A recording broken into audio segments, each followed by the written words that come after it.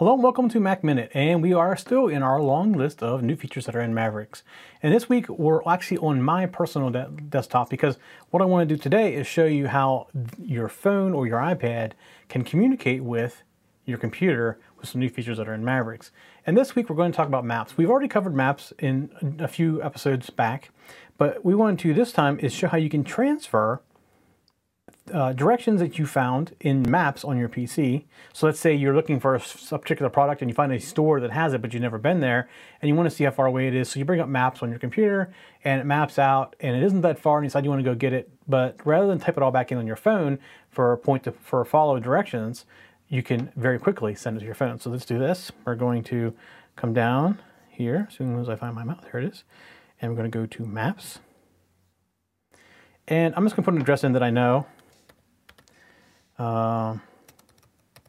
It's a little far away, but let's see. Gaithersburg, there we go. So I'm gonna come in here and I'll say I want to get directions. It's close enough, I want to get directions. So go ahead and get me directions to this place. And then there it shows me the options for directions. So I decide that I want to, yes, I do want to go to this place. So all you do to get the same directions to your iPhone is you come up here and click on the forward button, say send to Mike's iPhone, which I have here in my hand. I send to my iPhone, and I already have it on my iPhone. You can see it's popped up there in the notifications in the beginning. Let me go to that and get the maps up the right direction.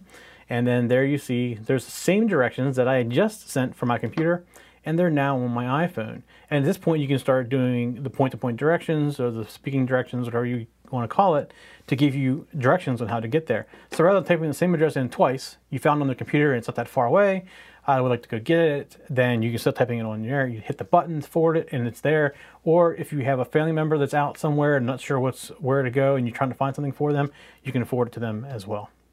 And you can also forward the same directions via multiple social networks. If you come in here and you look at the maps, the share, you can send it via email, messages, AirDrop, Twitter, or Facebook.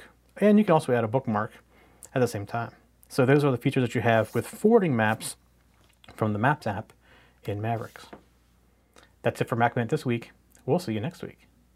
For show notes for this show, contacts, and more, go to the techzen.tv website where you can get show notes for all of our shows.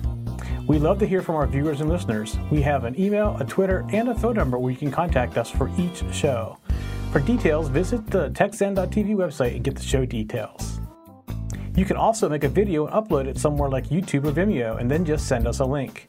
You never know, you may see your video in a future show. You can get all of our shows delivered automatically to your favorite device by going to your favorite podcast website like iTunes and subscribing. Each of our shows also has a YouTube channel you can subscribe to get regular updates. Our shows are also available on most internet radio networks like Stitcher and TuneIn Radio. You can also watch and listen to our shows on Xbox, TiVo, and Roku. You can even find us on your Zune.